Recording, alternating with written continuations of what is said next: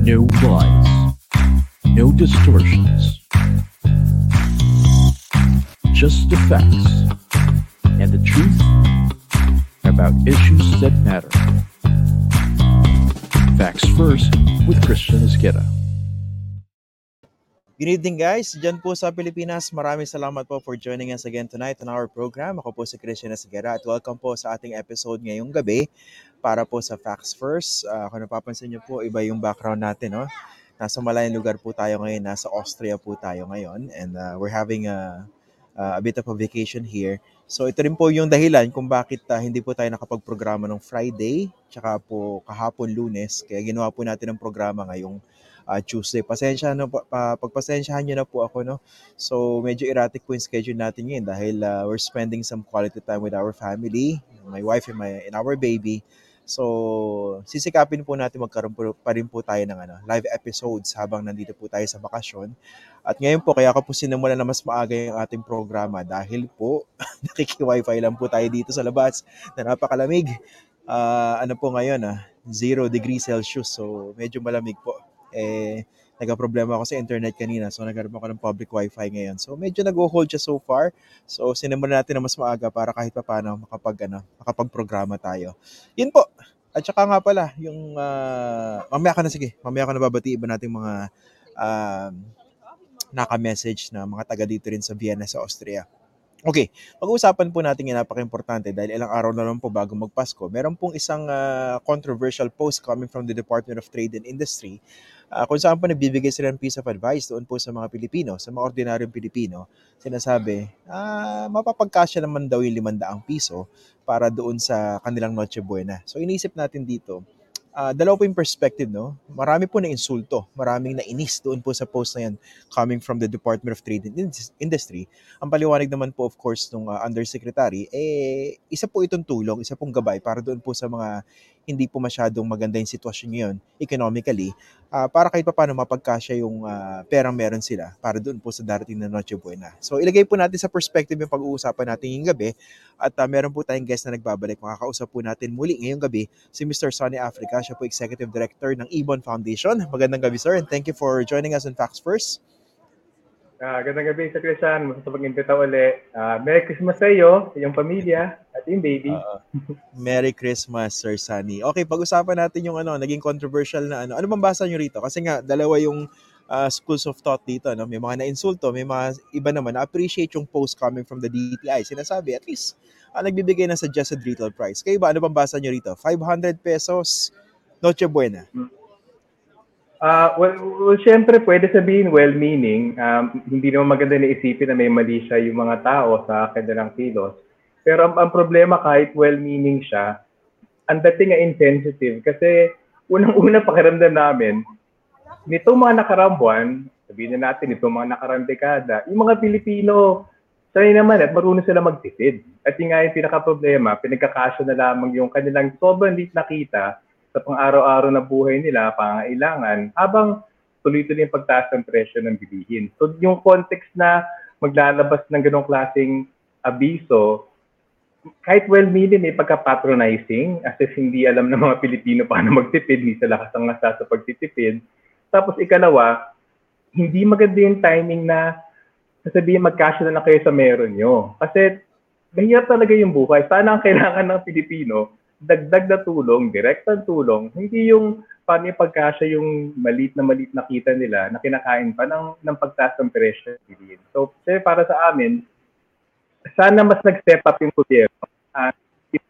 Hindi magbigay ng piso, magbigay ng piso, magbigay ng katapatan. So, last point ko na lang, I think maraming nainis doon kasi itong nakarang 6 na buwan, panay-panay sabi ng pamahalaan na marami kaming aksyon, agad kami gumagano para resolve yung pagtaas ng presyo ng bilihin. Pero tuloy-tuloy yung pag-accelerate ng inflation, tuloy-tuloy yung pagtaas ng presyo ng bilihin sa harap ng ang dami-daming pangako. Kaya kung sa duluhan mo sabihin, hindi, okay na yung 500 piso para sa Noche Buena, medyo nakaka-insulto siguro talaga siya. Oo nga po. Pasensya na Oo. pala rin sa mga baka na iba nakakapanood sa atin 'no. Medyo ironic pinag-uusapan natin hirap ng buhay pero ang sarap ng background ko 'no. Pasensya na po kayo. Pero at least ano, pinaghirapan po natin itong inipon nating salapi para makarating dito. At saka nagbabayad po tayo ng tama 'no. So, ilan po pinapangunahan ko na yung mga bashers, hindi po natin ninanakaw ang ating salapi 'no.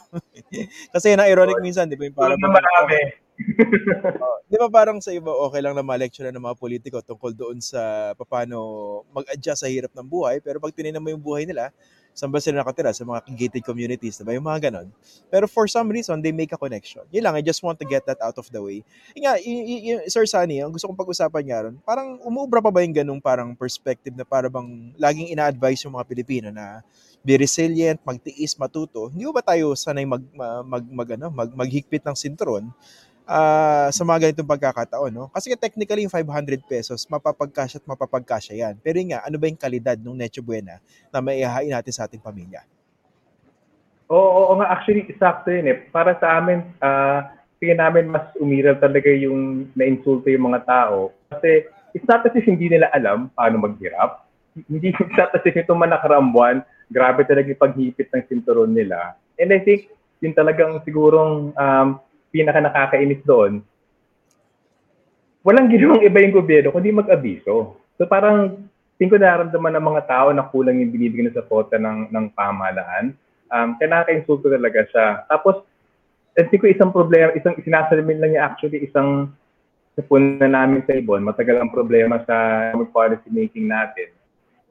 May pag-condescending o patronizing sa may hirap as if tamad kayo at kabilang banda, kinakaya nyo naman, resilient naman kayo eh. Kahit sa gitna ng kahirapan, kalamidad, nakahanap pa kayo ng wisyo na maging masayahin. Parang nagamit pa laban sa Pilipino, yung kanilang pahiging matibay yung loob na harapin yung paghihirap na gano'n. So, hindi ko, ang daming layers actually ng naging offensive, yung ganong klaseng abiso ng DTI. Pero sa amin, ultimately, it comes down to hindi dapat maging resilient yung mga Pilipino. Ang pangunahing may responsibility na kumangkop sa sitwasyon, yung pamahalaan, dapat mas gumalaw sila para iangat naman yung buhay ng mga ng ordinaryong Pilipino. At I think isang dapat sa amin, isang dapat medyo napupukpok palagi, dapat kapansin-pansin, bakit yung mga dati ng mayaman, lalo na yung mga malalapit sa administrasyon, bakit parang sa harap ng krisis at hirap dahil ng pandemya, ng lockdown, pagtindingan ng pagtaas ng presyo ng bilihin, so naparamdaman din nila, bakit yung ilan na malalapit sa kusina, tuloy-tuloy yung pagyaman nila, habang kami, sinasabi na abisuhan, magkasya lang kayo dyan kasi matibay naman kayo, resilient naman kayo. So I think ano yun eh, kung di express yun, I'm sure nararamdaman ng mas marami yun ngayon. Parang sa ano rin yan, 'di ba, yung sa trabaho, no? Parang sinasabi, kung nag-i-improve man yung unemployment numbers, ano ba yung kalidad ng trabaho, no? Para bang sapat na ba na mabigyan ng trabaho o dapat pag-isipang mabuti kung nabibigyan ba ng dissenting trabaho na nagli-lead sa isang dissenting pamumuhay yung mga ordinaryong Pilipino. Parang gano'n yan, 'di ba? Alam nyo, siguro again, ang hirap makahanap naman ng one-to-one correspondence dun sa lagay ng Pilipino, dun sa ganong klaseng reaction, sa ganong klaseng abiso ng DTI. Pero yung realidad, sinabi halimbawa kamakailan ng pamahalaan na nag-improve ang employment situation natin. Pero kung naging mas tapat sila, dapat sinabi nila, ang pinakamarami, ang pinakamayor na likhang trabaho, hindi actually regular na trabaho na may sahod, na may benepisyo, may kontrata. Sa aming pagkwenta, gamit yung datos mismo ng gobyerno ng PSA. Hindi ba baba sa 6 trabaho na likha mula nung mag-lockdown ay nasa part-time na trabaho, self-employment o informal employment. Yung kumbaga yung Pilipino dumidiskarte lamang, so hindi siya regular na trabaho. So, alam niyo yun, kung mas I think yung gobyerno, pag mas tapat pag-interpret ng kanilang datos, hindi nila papalakihin yung parang gumanda na employment situation. Dapat naging mas tapat sila tanggapin, parang gumaganda na employment situation, pero yung kalidad ng trabaho, napakaalanganin, napaka-irregular, walang matinong sahod, walang kontrata, walang benepisyo, irregular yung pagpasok ng kita. At kung mas ganun yung messaging nila, halimbawa sa paglabas sa employment figures, baka mas may joke sa kanila, maging sa mga policy makers na hindi nararamdaman yung problema, na humanap ng mas tamang solusyon dun sa sitwasyon natin ngayon. Oo nga, no? Subukan kaya natin silang ano, no? Parang i-challenge, no? Doon sa, miski hindi lang yung DTI, yung mga politiko na ang galing-galing mag-advise, no? Kung paano makaraos sa hirap, no? Subukan kaya nila maglaan ng 500 piso para sa pamilyang may 4 hanggang 5 miyembro, no? Hindi ko alam kung fake news yun, no? Totoo ba yun yung lumabas na ano? Isang art card nakalagay 1/8, hindi 1/4 yung yung giniling ba, tama ba? Sa spaghetti. Nakita ko nga yun eh. Hindi ba ano yun? Parang Hindi ba gano'n nga. Hindi ba fake yun? Totoo ba yun? 1/8? Kumbaga, sa Parang ano yan, no? gano'n eh. Sa kwentuhan sa karinderya, no? Ang tawag dyan, natalsikan ng karne. Saka parang 2 kutsaritang giniling para sa spaghetti, di ba? Parang iniisip ka, Oo nga eh. ano ba, Salamat ano po ba maranasan? Hindi, Oo. pero alam nyo, hindi naman kami sa Ibon. Marami kaming kausap ng mga taga-komunidad, mga nagbibili sa palengke. Yun talaga yung normal na ginagawa nila. Ito nagkakasya na lang nila. Alam nila, hindi na malaking kita nila. Alam nila, tumataas ang presyo ng bilihin. Pero dahil nga dun sa sinasabing resiliency na yan, so nagkakasya na lang nila. Hindi na ganun kasarap ng pagkain. Minsan, pampalasa na lang yung sasahog mo para para kakaiba naman yung pagkain mo. Pero hindi siya masustansya, hindi siya nakakabusog. At yung nakakalukot, syempre, yung nagsasabi na hindi para lang hindi makaramdam ng gutom yung anak namin. Hindi para mabusog sila o masustansyang kain nila. Hindi para lang hindi na makaramdam ng gutom. Medyo, yun nga eh. Grabe. Actually, yun yung nakakalungkot. Grabe sitwasyon ng ordinaryong pamilyang Pilipino. Pati kami, nakita na namin isang araw, yung huling datos ng Bangko Sentral. Right after lumabas yung datos na napaka-optimistic yung mga Pilipino sa bagong taon, nagulat kami. Hanggang sa ngayon, sa fourth quarter ng taon na ito, nasa about 7 sa 10 pamilyang Pilipino, wala pa rin ipon. So ano yan, halos 19 million pa rin na pamilyang Pilipino na walang ipon. Pero sa kabilang banda, kung may papaniwalaan yung survey, parang optimistic pa rin sa darating na taon, makahanap pa rin ng panahon para makapag-Noche Buena, parang tulad naman daw ng dati. Ano yun eh, tingnan namin hindi contradictory message, pero actually yung message dapat na makuha doon, hindi tama na pinipilit na magtsaga yung Pilipinas sa meron nila. Lalo-lalo hindi tama na in effect samantalhin ng pamahalaan yung pagiging resilient ng mga Pilipino na hindi gumalaw ng mas tama at magbigay ng mas buong tulong sa kanila. Nga pala, how do you reconcile that? Yung nabanggit nyo yung maraming Filipino, 9 out of 10 Filipinos, based sa survey ng Pulse Asia, 92% to be exact, optimistic pa rin sa darating na bagong taon. Ibig sabihin, with hope, they're facing the new year with hope. How do you reconcile that? Masyado lang ba tayong masokista ba yung term doon? Parang we've been used to suffering na okay na yan, sige. Kumbaga, tanggap na. Mas maganda magtanong siguro ng psychologist or anthropologist. Pero sa amin, binalikan namin actually even yung mga previous surveys around this time, yung mga November, December surveys na yan. Actually, lumabas na yun na 92 or 93% yata. Ganoon din actually nung 2019 eh. So parang in a way back to normal na siya in the sense nga na bumalik yung level of optimism. Pero yung mapapansin mo dyan, nung taon-taon may ganong klaseng optimismo, may ganong klaseng results yung mga survey. Pero sa pagpasok ng buong taon, hindi mo namangat yung buhay nila. Pero pagbalik ng mga November, December, optimistic ulit, parang naging cycle siya. And well, may nakusap kaming psychologist dati. Sabi niya, kanyang pagbasa, yun ang nature na resiliency ng Pilipino. Nasanay sa kahirapan, walang inaasa sa gobyerno, totoo lang na maging galaw para sa kanila. At dahil nauuwi dun sa kanilang sariling diskarte, sariling galaw para ingat yung kanilang buhay, para feeling nila may control sila sa sitwasyon. Kahit na pagpasok ng bagong taon, hindi magbabago, may ano lang sila, parang naghahanap ng lakas ng loob na isuong yung bagong taon. Well, yun nga medyo mahirap na ano rito, no? Kumbaga, tulad na nabanggit nyo kanina, para na-exploit yung Filipino resilience, no? Na hindi masyadong kumakayod yung mga nasa poder para mas paangatin yung buhay natin. Pero yun nga, ultimately parang ang dami pa rin naniniwala na okay, no? Parang lagi may disconnect between the kind of leaders that we chose with the kind of service that we have been getting. Yung ganyan, paano ba maayos yan? Well, isang napansin namin at sa amin sa Ibon isang struggle, may natutunawang kami na basically, totoo lang medyo mababang expectation ng karaniwang Pilipino sa gobyerno. Huwag maging corrupt, parang ganun lang. Medyo Okay na yun. makakonect ka sa iyong leader.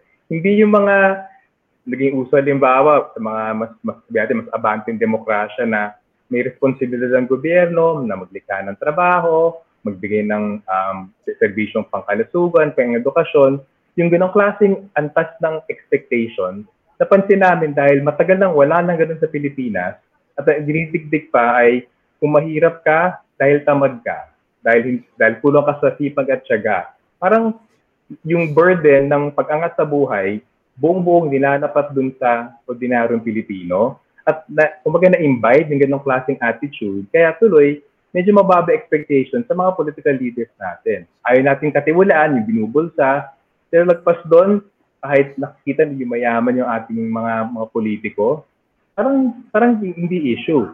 Pag makita na napapawasan ng public hospitals natin, okay, may konting reklamo, pero hindi, may PhilHealth naman. Pupunta lang sa private hospital kahit na mas mahal siya. Medyo, tingin namin may low expectations yung karaniwang Pilipino sa ating gobyerno na sana may iwas to nga.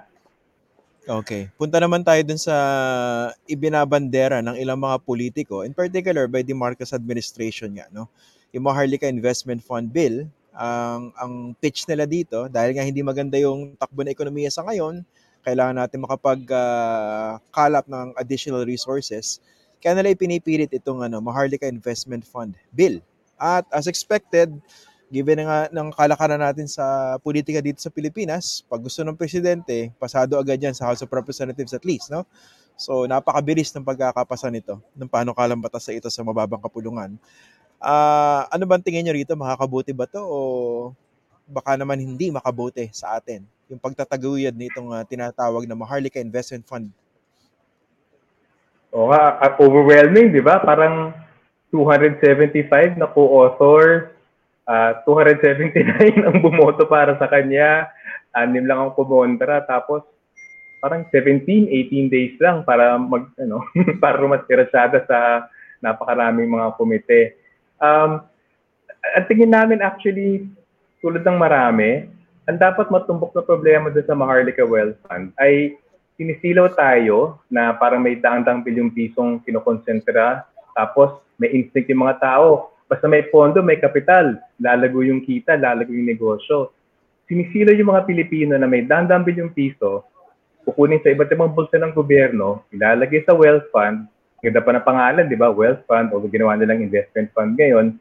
Tapos parang kikita tayong lahat. Ang tingin namin may tatlong sabit doon. Una, yung pinagkukunan ng mga bulsa, ay pwede na paggamitan yon. So wala actually nililikang dagdag na kita doon sa pagkukonsentra. Galing lang sa iba't ibang bulsa ng pamahalaan yan. Land Bank, Development Bank, o Bangko Sentral, eventually PAGCOR, National Government Budget. So wala actually bagong yaman dyan. Mababawasan pa nga yung pinagagastosan ng pinanggagalingan nila. Ikalawa problema, walang garantiya nakikita yon. So syempre, mga Pilipino, basta may isip, may kapital, may negosyo, tapos sabihin pa sa atin, magaling ma-expert na kukunin natin, mga pinakamagaling yan at papalaguin nila yan. 7-8% nakita. Sa realidad, hindi yung totoo. Pati yung mga pinakamalaking wealth fund sa mundo, sikat na sikat yung Norwegian Wealth Fund, dati pinakamalaki siya, number 2 na lang siya ngayon. Bakit? Kasi sa loob lamang ng 7 buwan, ng 9 na buwan, nalugi siya ng about $260 billion yata. Halos kasing laki na ekonomiya ng Pilipinas, yung nailugi niya sa unang mga buwan ng taon na ito. So walang garantiya. Ito yung mga pinaka-malalaking wealth fund sa mundo, may pinaka-access sa mga eksperto, nailugi pa rin sila. Tapos ikatlo, may problema doon sa pag-iisip na yung kita ay pag-unlad. Yun ang medyo nakakaloko kasi yung sinisilo tayo na malalaking kitain ng wealth fund, medyo nalilito na yung kita ng isang negosyo ay parang kita ng mamamayan. Hindi yun totoo. Kahit kumita yung wealth fund na yan, ang kabayaran yan ay hindi gumastos para sa pangailangan ng tao ngayon. Yung kita bukas, hindi pa sigurado, kahit pumasok siya, may tanong, kung gusto niyo tulungan yung mga tao at may pondo pala kayo na ilalagay sa investment fund, pag hindi niyo gastusin ngayon sa tindi na pangailangan, pagtaas ng presyo ng bilihin, pagbagsak ng kita, ako lang ang hanap buhay. So hindi tama na sabihin, basta kita ng wealth fund, may kitang negosyo, may pag-unlad yung ordinaryong Pilipino. May disconnect talaga dun eh. No, nga pala doon sa mga baka marami mga smart aleck na ba pwedeng humirit, no? Ano bang alam ni Mr. Sunny Africa? Ba't nagsasalita siya tungkol sa wealth fund, quote unquote? Kasi nakita ko yun sa mga online, pati ako nagko-comment sa akin eh. Dapat daw ipagpaubaya doon sa mga eksperto. Pero tingnan niyo rin yung crop of congressmen na sumuporta diyan, no? Hindi naman sa kung ano, no? Hindi naman sa kung ano, wala naman sanang ma-offend, no? Ilang kaya sa kanilang tagal nauunawaan yung yung sovereign wealth fund na yan na itinatayo, no? Bukod dun sa mga talagang promotor. Kayo, konting background information lang tungkol kay Mr. Sunny Africa. Natuloy niyo ako? Nahihiya si Mr. Sunny Africa. Na on the spot no? Magyabang kayo ng konti. Magyabang lang. Konting yabang lang. Konti lang.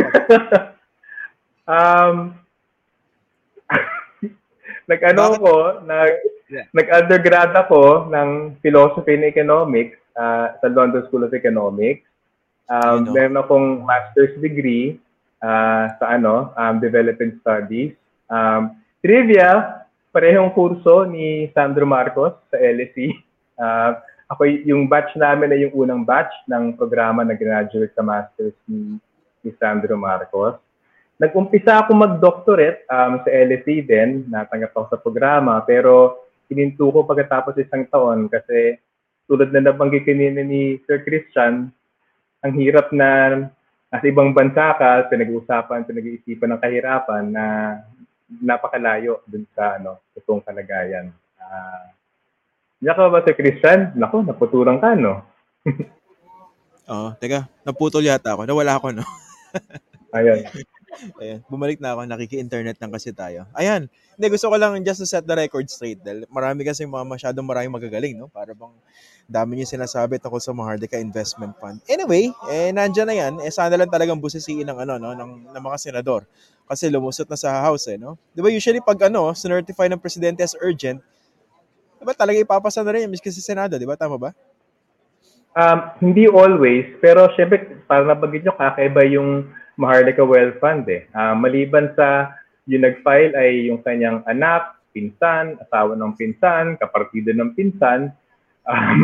Kung yun ang unang-unang pag-file ng Maharlika Wealth Fund, mismo si Pangulong Marcos, nung bago siya pumuntang Belgium, nagpa-interview siya, sabi niya, ako nakaisip niya. Kasi may pakinabagin para sa ating lahat. Nag-send talaga ng signals na siya talaga yung tumutulak. Siya at ang kanyang pamilya tumutulak talaga nito. Nakita ko yung... Nakita ko yung interview about kay Soljen Hilbay. Maganda rin suriin ano yung motibo sa pagtulak ng wealth fund na ito. Pero sigurado kami, hindi pag-unlad ng bansa ang naging resulta ng wealth fund na ito. Kung talaga may ilalagay na pera dyan mula sa iba't ibang bulsa, gamitin na lang sana siya kung nasang bulsa siya para sa man yung pag-unlad ng agrikultura, suporta sa mga MSMEs, industriya, nandyan na siya. Nandyan na yung pondo na yan. So, karon talaga sa, malaking para-ispon din sa amin bakit grabe yung pagpipilit sa wealth fund na ito ngayon. Maganda rin siguro kung si President Marcos mismo ma-articulate niya in detail, no? Yung kung paano makakatulong sa bansa yung Maharlika Investment Fund, no? Yung prompto, no, hindi nagbabasa ng speech. Talagang nitty-gritty, no. Maganda mapakinggan from him directly. Pero alam niyo talagang pinapansin naman namin yung mga yung interviews ng mga proponents, pero pinakinggan na namin yung interpellation sa kanila, even yung mga briefings na binibigay nila. Nakuha kami ng kopya ng mga briefing kits nila.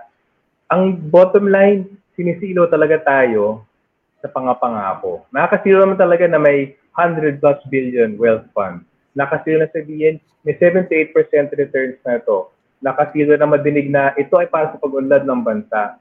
Pero kung titignan mo yung esensya niya, hindi talaga ganun eh.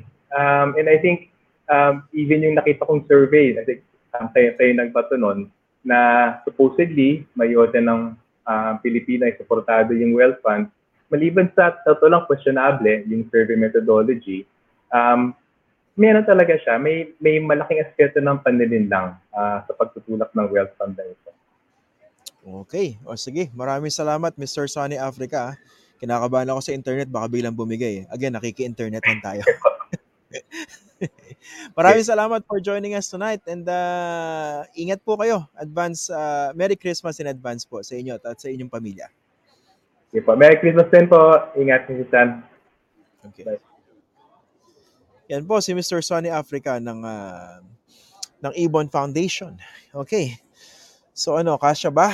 Mapapagkasya ba natin? Mapapagkasya ba ng ordinaryong Pilipino yung 500 pesos para sa Noche Buena?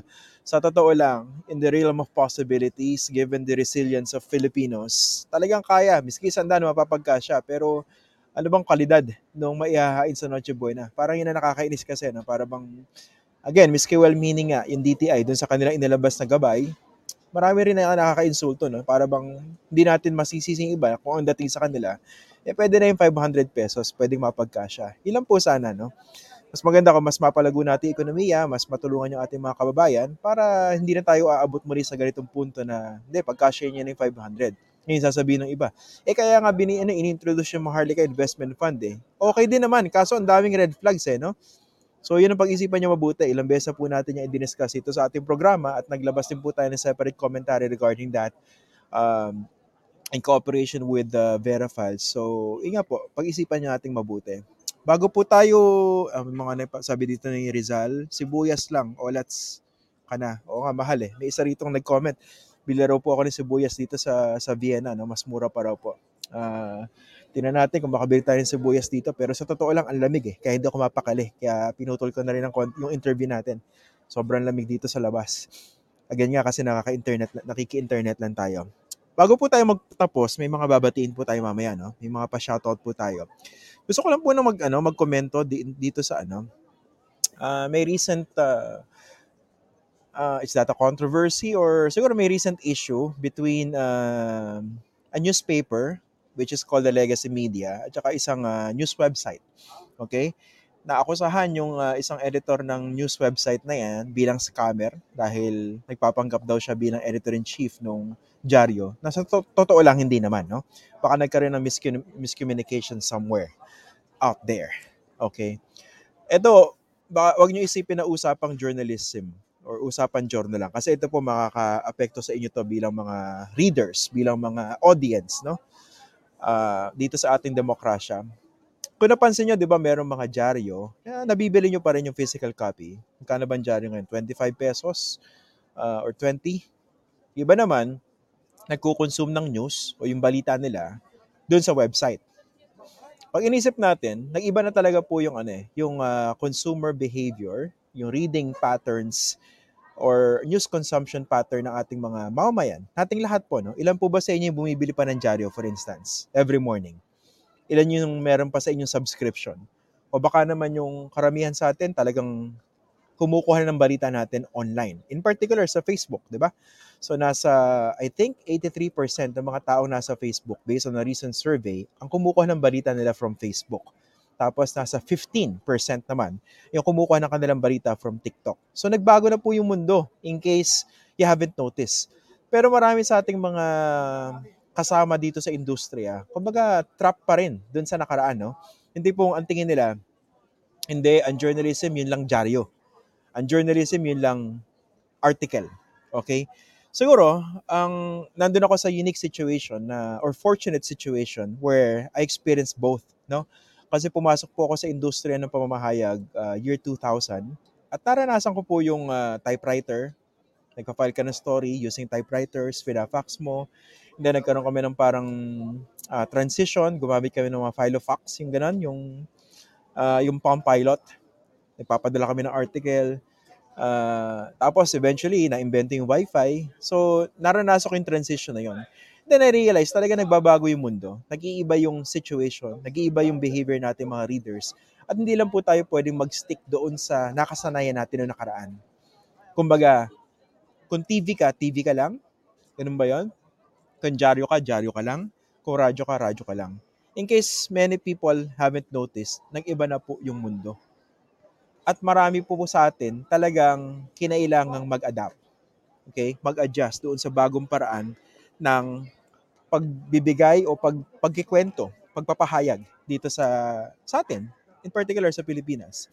Ako, for instance, ang training ko po dyaryo from 2000 hanggang 2015. So, labing limang taon po ako nagsusulat sa dyaryo, English. So, I was used to writing in English, medyo highbrow dahil Philippine Daily Inquirer. No? Tapos, nag-shift po ako sa broadcast noong 2015, nung sumama po ako sa ANC. So may mga challenges, may mga natutunan ako doon sa pagiging broadcast journalist. Pero hindi ko kinalimutan yung pagiging print journalist ko dahil nung panahon na yon, nagsusulat pa rin ako sa online. Tapos after kong mawala sa ANC noong 2022, kung napansin nyo, di ba, I think I'm one of the first to actually jump into YouTube from mainstream journalism. Tumalon ako sa podcasting at saka sa YouTube. Because I started podcasting 2019, shortly before the elections. Kasi nakita ko nandun yung audience eh. Miski walang income doon. Kasi I was pitching that doon sa ABS-CBN before.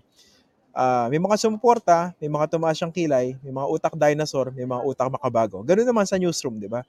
Pero ngayon, nakikita natin, sikat na sikat yung podcasting yun. Ang dami nagpa-podcast, di ba? So ito, yung ginagawa natin, video podcast to. Although live streaming yung tawag natin dito, no? So this is still journalism. Kaya po natin ginagawa to dahil nagbabago yung panahon. We need to be where the audiences are in many different platforms. Kung nasa TikTok sila, dapat nandun yung mga journalists. Kung nasa YouTube sila, dapat nandun yung mga journalists. Kung nasa Facebook, dapat nasa Facebook. Ngayon, kakalimutan na ba natin yung pagsusulat ng mga artikulo? Hindi po, dahil meron pa rin po itong value. Napakahalaga pa rin po nito sa ating discourse, sa ating diskurso. Wag lang po sana tayong utak dinosaur, no? Yung tipong ang journalist lang dapat yung nagsusulat, no? Tapos, sana yung mga nakatatanda sa atin, wag na maisipin na yung mga sumunod na mga periodista, yung term na ginagamit ko, periodista, makaluma yan, di ba? Kasi hindi nga yung predisposition ko. Pero pag iniisip natin, we have to adjust really. Kasi kung hindi tayo mag-a-adjust ng mga paraan natin ng storytelling, talagang matatalo tayo sa disinformation. Talagang magkakaroon tayo ng disconnect between us and the people. Ngayon, ano ba yung paraan ng magandang pamamahayag? Article lang ba? Meron kasing talagang gusto nagbabasa. That's fine. If you ask me, mas gusto ko talaga nagsusulat ng article at mas nagbabasa dahil ang theory ko dyan, mas maraming brain cells na gumagana pag tayo nagsusulat at nagbabasa. Kaso, paano ko man lalaban kung nagsulat ka na isang long form article tapos ang kalaban mo naglabas ng short video on TikTok 30 seconds tapos ang daming nanood, no? Million. Ilan yung nagbasa ng article mo? So doon pa lang talo ka na, do? Isa akong kaibigan who's working for a big network. Lagi niya sinasabi, journalism is fine but it should have an impact. Doon natin pag-usapan yung impact. Nare-reach ba natin yung mga audience na dapat nating makausap? Kaya ito, I'm happy na ganito yung format ko ngayon. No? YouTube, nakakausap ko kayo directly. So nagkakaroon tayo ng conversation. Kasi nag-iba na talaga eh. Kasi pag hindi natin ginawa to, kanino kukuha yung iba sa ating impormasyon? Doon sa mga pseudo-journalists, doon sa mga content creators out there, no? Na ang dami mga followers, kung anong mga kalokohan o katarantaduhan lang naman yung mga pinagsasabi, yung mga bayad naman yung content, di ba? So, ang argument ko dyan, we have to populate. We have to reclaim the platform. Not because we want to lord it over in those platforms, but because we have to be where the people are. We have to reestablish that connection between us and the people. Kung ang language na dapat gamitin natin English, perhaps. Pero kung dapat gamitin natin Filipino, mas mabuti. Kaya ako napansin nyo, di ba, nag-shift tayo sa Filipino. Kaya sinasabi ko, yung mga nakatatanda sa industriya ng pamamahayag, huwag nyo naman pong masamain kung yung mga nakababata, merong ginagamit na mga makabagong paraan para magpahayag.